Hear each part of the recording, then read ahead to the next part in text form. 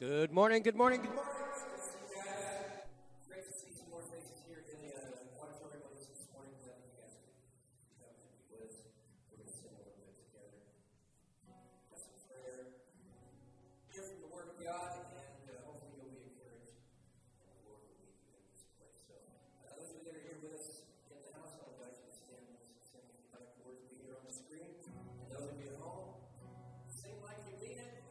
Somebody told me this. Somebody told me this week, they said, Jack, you should be here when we sing. It's not pretty, but we are going for it. I love it. That's all.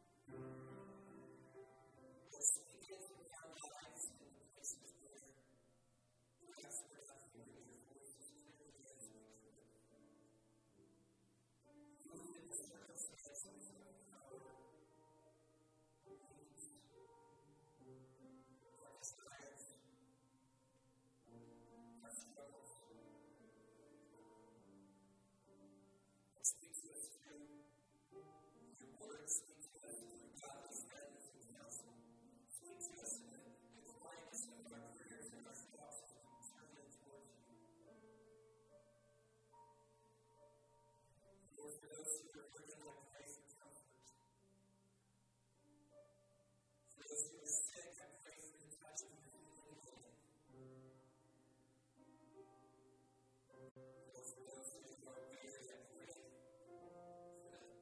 for that strength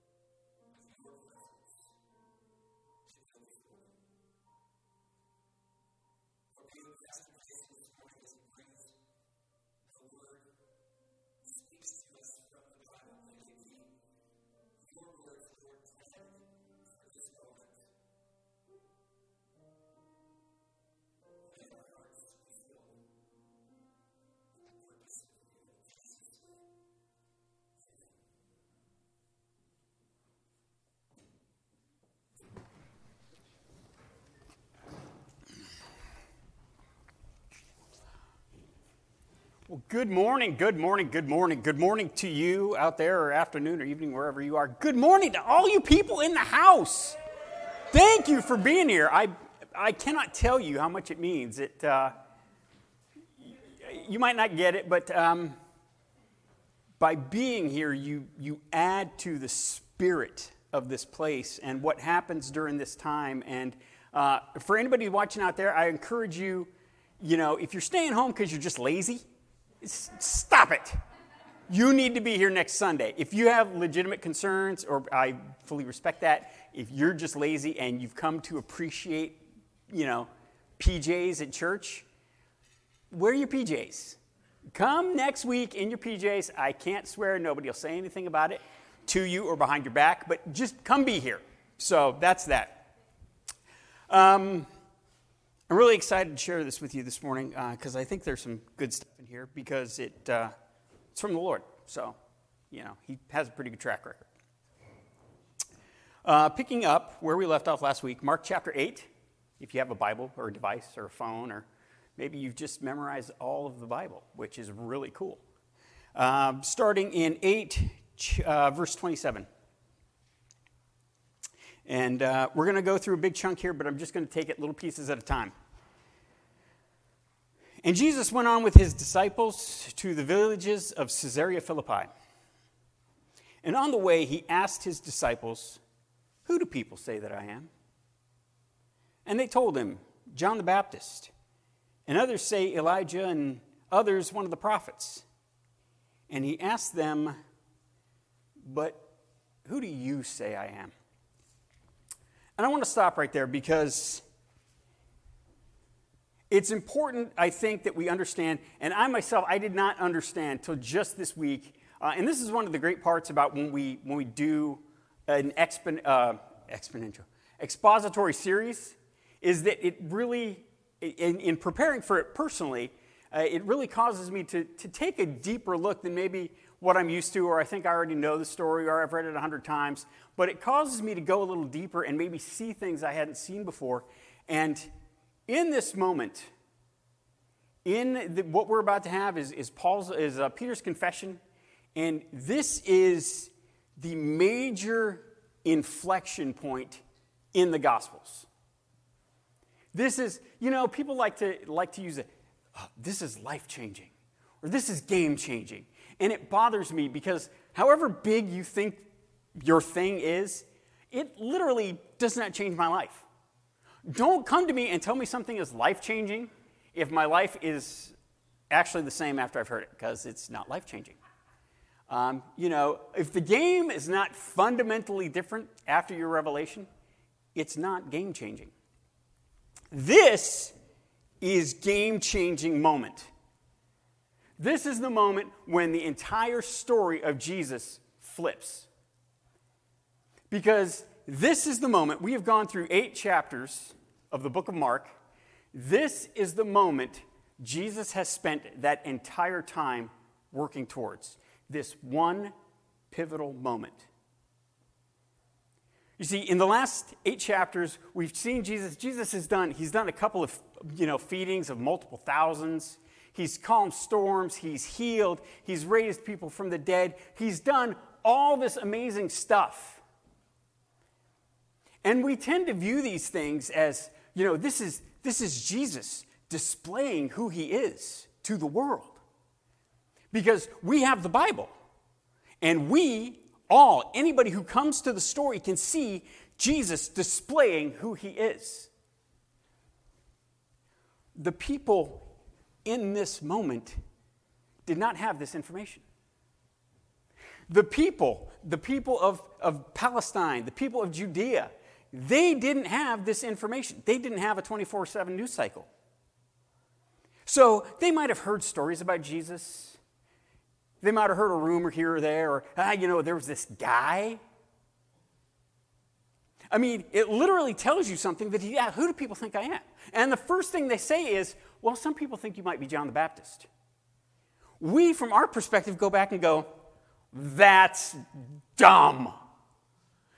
Jesus was baptized by John the Baptist.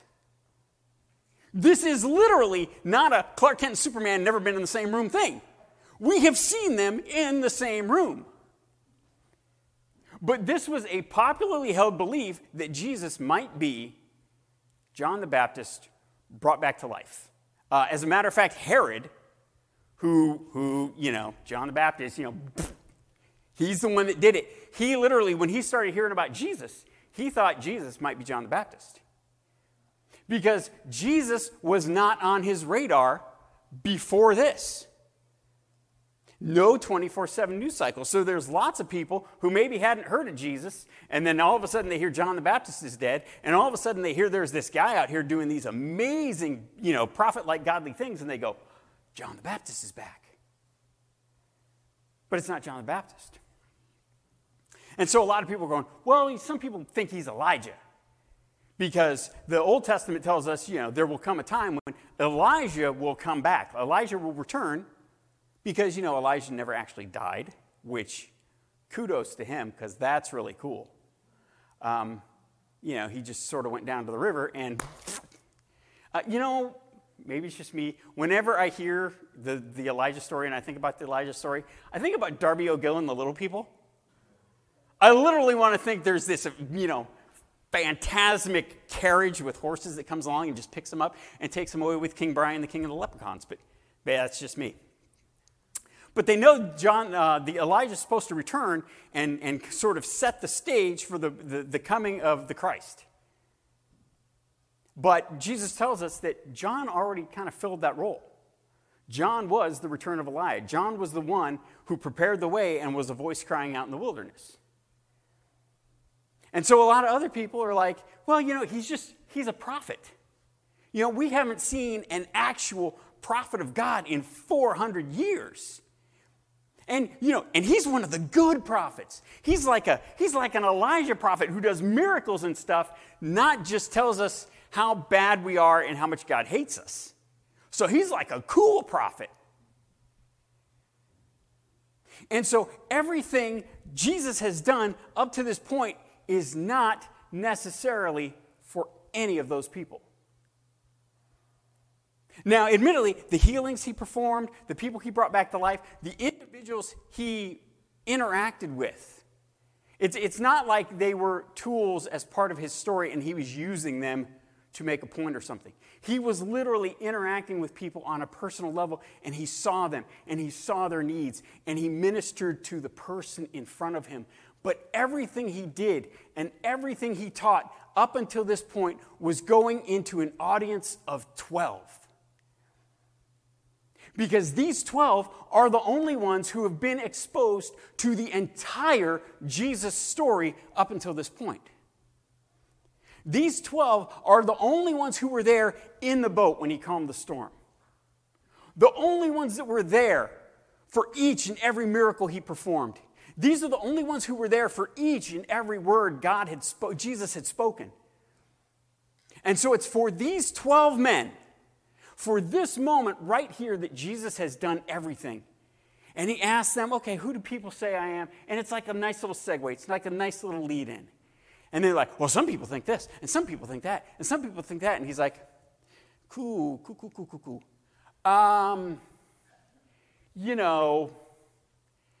Gun to your head, you had to give an answer. Who would you say that I am? And I don't know how weird this moment gets. Because I see it playing out two ways. Here's what it says. He says, but who do you say that I am? And Peter answered him, you are the Christ. Now, either what happened was, we know Peter is rash. Peter is impulsive. And so Jesus says, who do you say I am? And Peter, without even thinking, Peter, the guy that jumps out of the boat, says, you're the Christ. And the other 11 are all like looking at him. And they're looking at Jesus. And they're looking at Peter. And they're looking at Jesus. And they're waiting. They're waiting to see what the answer is. Because if Jesus goes, that's the dumbest thing I've ever heard, then they can go, yeah, Peter, that's the dumbest thing we've ever heard. But if Jesus says, wow, that's a really good answer, then they can go, you know what, I was going to say that too, but he said it first. Or, and again, we got to remember Mark. It's the gospel according to Mark, but it is essentially Peter's gospel. It is essentially Mark has recorded what Peter told him about these events. And so what might have happened is Jesus says, who do you say that I am? And Peter kind of looks around, and he looks at all the other guys, and they sort of give him the nod. They're like, yeah, man, go ahead, say it. Go ahead and say it. And it's, we think that you are the Christ. The Christ. And Jesus is like, that's a really good answer. And other revelations of this story tell us that Jesus says, essentially, you know what, Peter, that's a really good answer. That is an answer given by God. That is a piece of information from God, not from what you've heard from other people. And the faith you display in believing this is the faith upon which my entire church will be built. And that right there is the revealing bit in this story is you are the 12 who, when I am gone, you are going to take my story with you.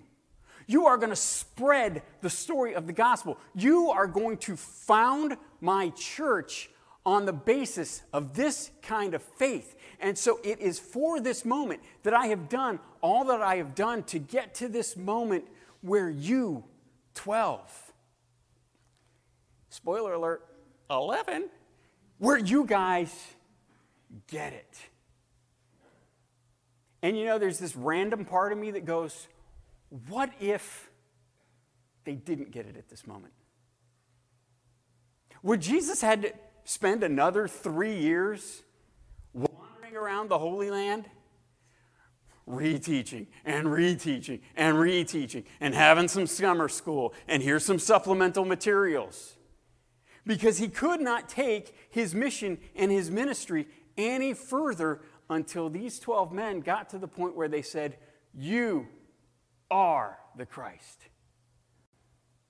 And so he gets to this moment. They get it. They understand. They acknowledge and accept him as the Christ, the holy anointed one of God. And then the very next thing Jesus says to them is, that's awesome. Don't tell anybody. Say nothing. Why? Why? Why would he get them to this point? Why would he bring them to the point where they understand the most important thing Jesus has thus far done, and then he says, don't say anything about it? We know Jesus has been cagey. We know Jesus has done stuff. He's done miracles. He's done healings. He's, brought people back from the dead and that sort of thing. And it's always like, don't tell anybody. You know what? It's not my time yet. I'm trying to keep things on the down low. I'm trying to stay under the radar. I'm not yet ready for the confrontation with the religious leaders that this is going to bring on. So let's just, let's keep it under your hat. That's not what this is. He tells them, it's awesome that you acknowledge and you realize and you accept and you faithfully believe that I am the Christ. Now don't tell anybody because you completely misunderstand everything. What you think you know is completely wrong. Because the very next thing it tells us, on the other page, he strictly charged them to tell no one about him, and he began to teach them. You see, they had come to the point where they accepted and realized and acknowledged him as the Christ, the holy, anointed one of God. But they were still trapped by the world's understanding of what that meant. You see, at this point in the story, to everyone except Jesus, the Christ means the holy anointed leader who is going to come to the people of Israel And he's going to bring them together, and he's going to unite them. He's going to unite them politically. He's going to unite them militarily. He's going to unite them spiritually. He's going to be a combination of king and high priest. He is going to bring back the devotion to the holiness of God. He's going to bring back a union as the people of Israel, God's chosen people, who will then rise up and they will drive out their oppressors, the Romans, and they will return to the glory days of David. Because that's what the Christ means. And when these 12 men look at Jesus and go, "You are the Christ," that's what they're thinking.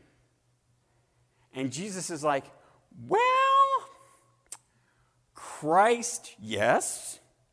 Your definition, no." And so now that we've hit this critical point, Jesus can go, "Okay, I've got you where we need to be. Now we can move on to the next stage of this mission where I rewrite your thinking on what it means to be the Christ and what it is I'm really here to do." See, this is the reason all of Israel, most of Israel, did not accept him as the Christ.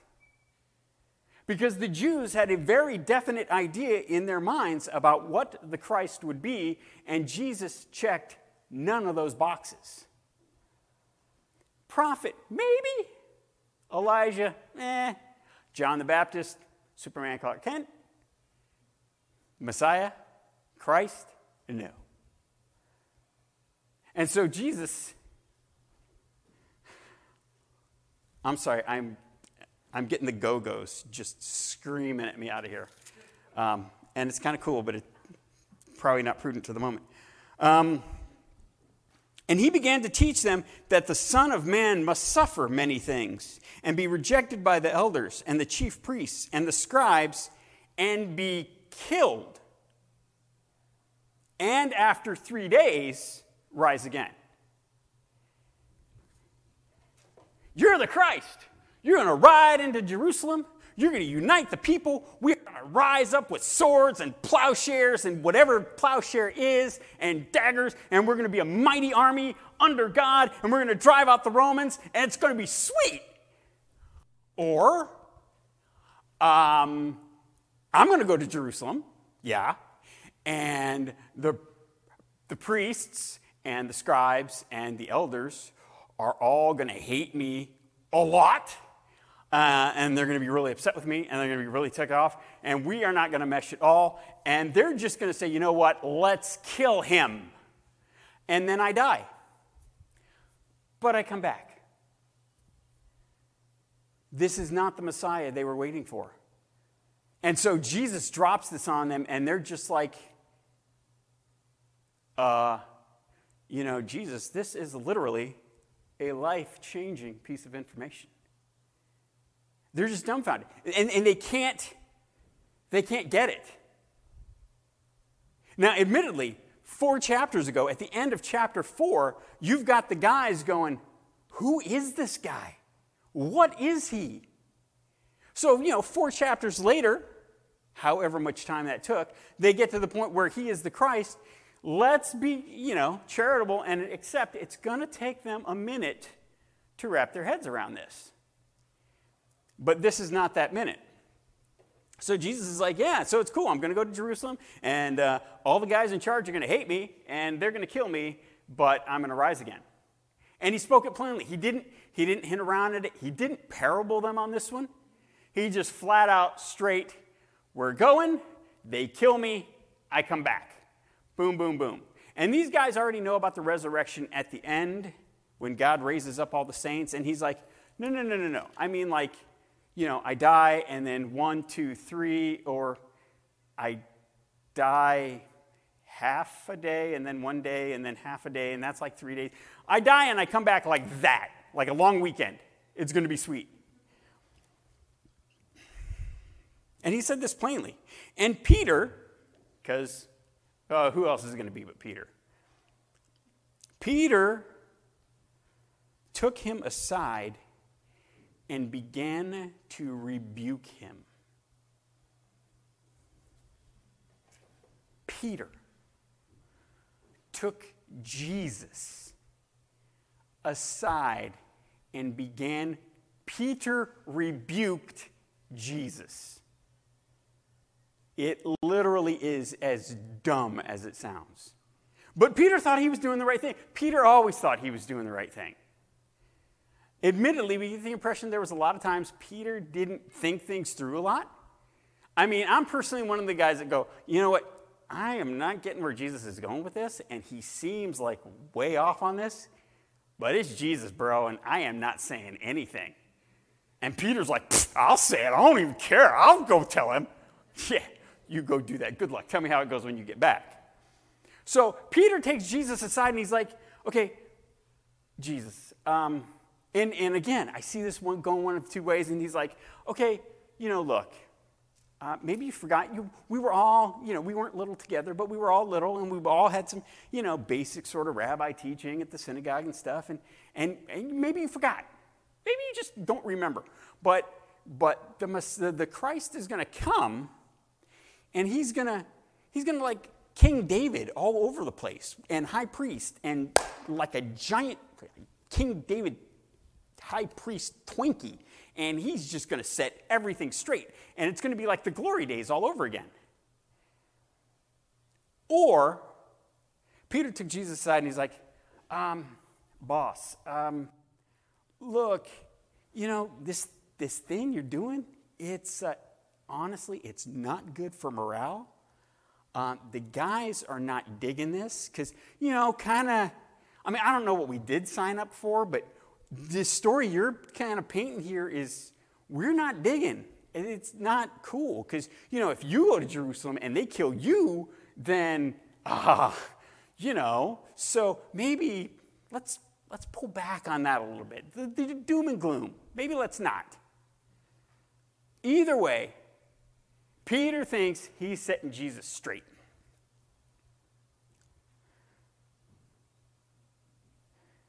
And he said this plainly, and Peter took him aside to rebuke him. But turning and seeing his disciples, he turned around and he looked at all of them. And he understands you all have this wrong. And you all have this idea that somehow what I'm telling you is wrong. Somehow you all have this idea that somehow things can be different from what I'm telling you. And so he turned, and then he does his own rebuking. And turning and seeing his disciples, he looks then at Peter, and he rebuked Peter and said, "Get behind me, Satan. For you are not setting your mind on the things of God, but on the things of man." Jesus just called his number one guy Satan. Get thee behind me, Satan. And here's what I think is happening.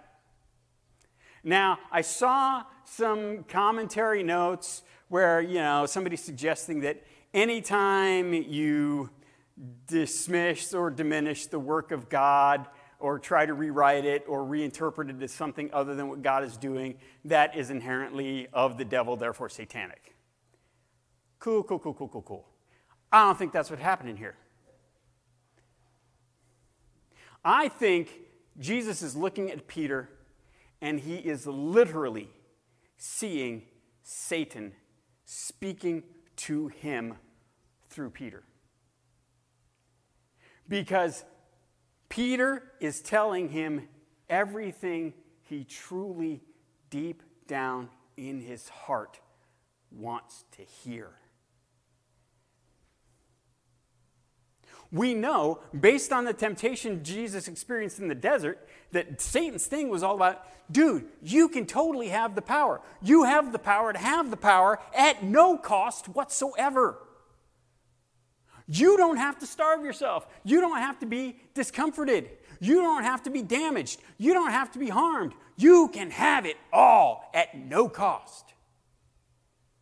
And we know at the end, at the very last minute, Jesus will be on his knees, weeping blood, going, "Dear God in heaven, let there be some other way to accomplish this where I don't have to go and submit myself to these men and the beating that's going to come and the scourging that's going to come and this horrible mutilating death on the cross.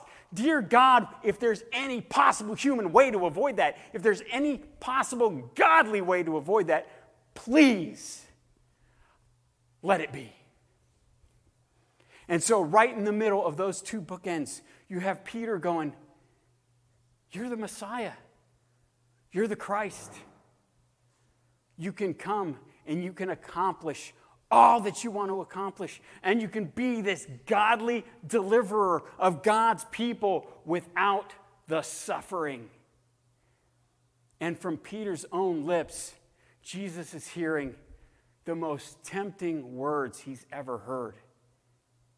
And I think that's why he says, get thee behind me, Satan. Because it's not just your point of view that is outside of God's kingdom. It is what you are saying is a lie from my adversary.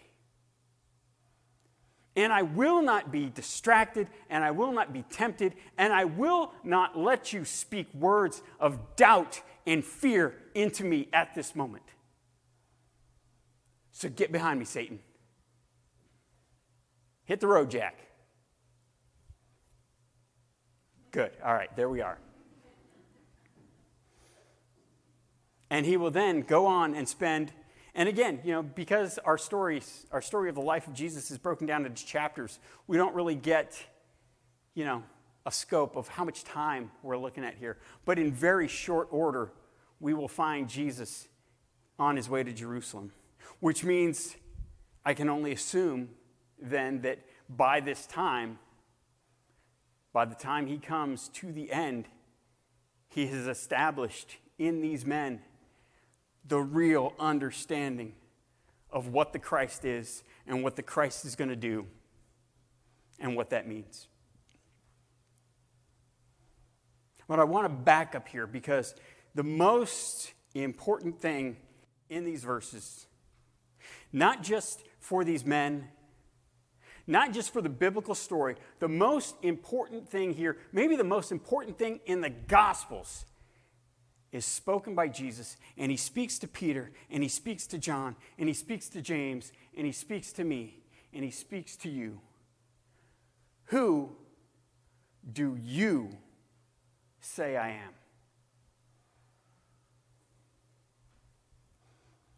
If you are here this morning, if you are watching at any point in time, Jesus asks of you, who do you say Jesus is? And let me tell you, folks, right now, this morning, all over our country, all across our world, there are churches filled with people who have the 100% wrong answer to that question. I dare say some of us this morning have the 100% wrong answer to that question. You see, for a lot of us, we serve and worship and claim a Jesus who likes everything we like and hates everything and everyone we hate. That is not this Jesus. For a lot of us, we claim the name of a Jesus who 100% agrees with every opinion we have on politics and religion and social issues and everything else in the world, excluding, thank God, that the game later today will not have the Dallas Cowboys, because we can all agree on that. We 100% believe Jesus is in full agreement with every opinion we have. That is not this Jesus. If you serve a Jesus who does not call you to regular times in the Word and in prayer, who does not call you to fellowship and discipleship and worship, who does not call you to service and to sacrifice, your Jesus is not this Jesus. And if your Jesus is not this Jesus, your Jesus cannot do the things this Jesus can do. And if your Jesus is not this Jesus, there is no hope in this life or the next in your Jesus. That is why Jesus asks you today, tomorrow, the next day, and each and every day, and each and every moment, up until the end of your life, who do you say Jesus is? And if your Jesus is anybody else than the Jesus revealed to us in Scripture, you are just as wrong as Peter in this moment. And you are, in your thoughts and words and actions, rebuking Jesus and saying, I can live my life and receive the blessings of Jesus Christ and God Almighty by telling you who you are going to be. And if you hear these words this morning, and there is a little part of you that agrees with that, you are in trouble. You are lost. You are hopeless. And the only hope for you is to make your way to this Jesus. I'm going to pray. We're going to do one more song, and then we'll be dismissed.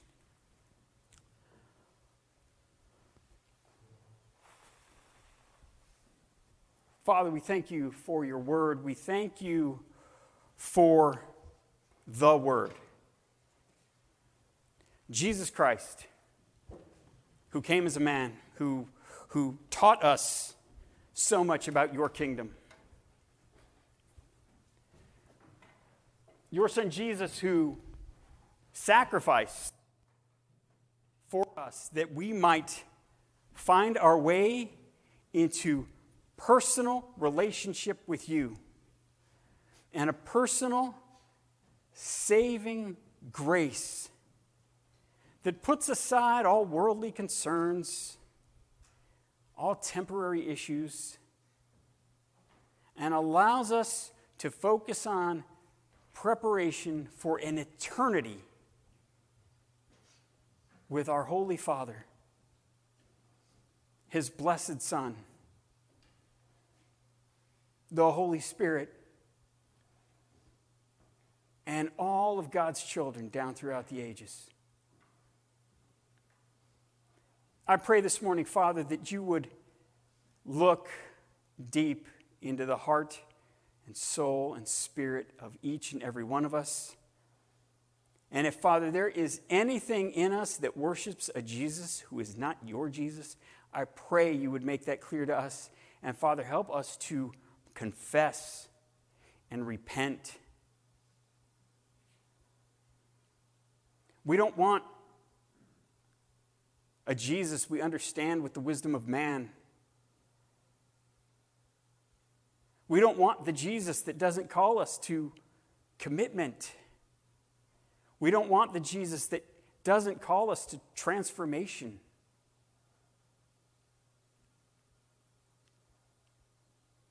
We want the Son who will sit at your right hand throughout eternity, who gave everything for us, and we pray that you would help us to be the people who give everything in return. It is in this Jesus' name that we pray this morning. Amen.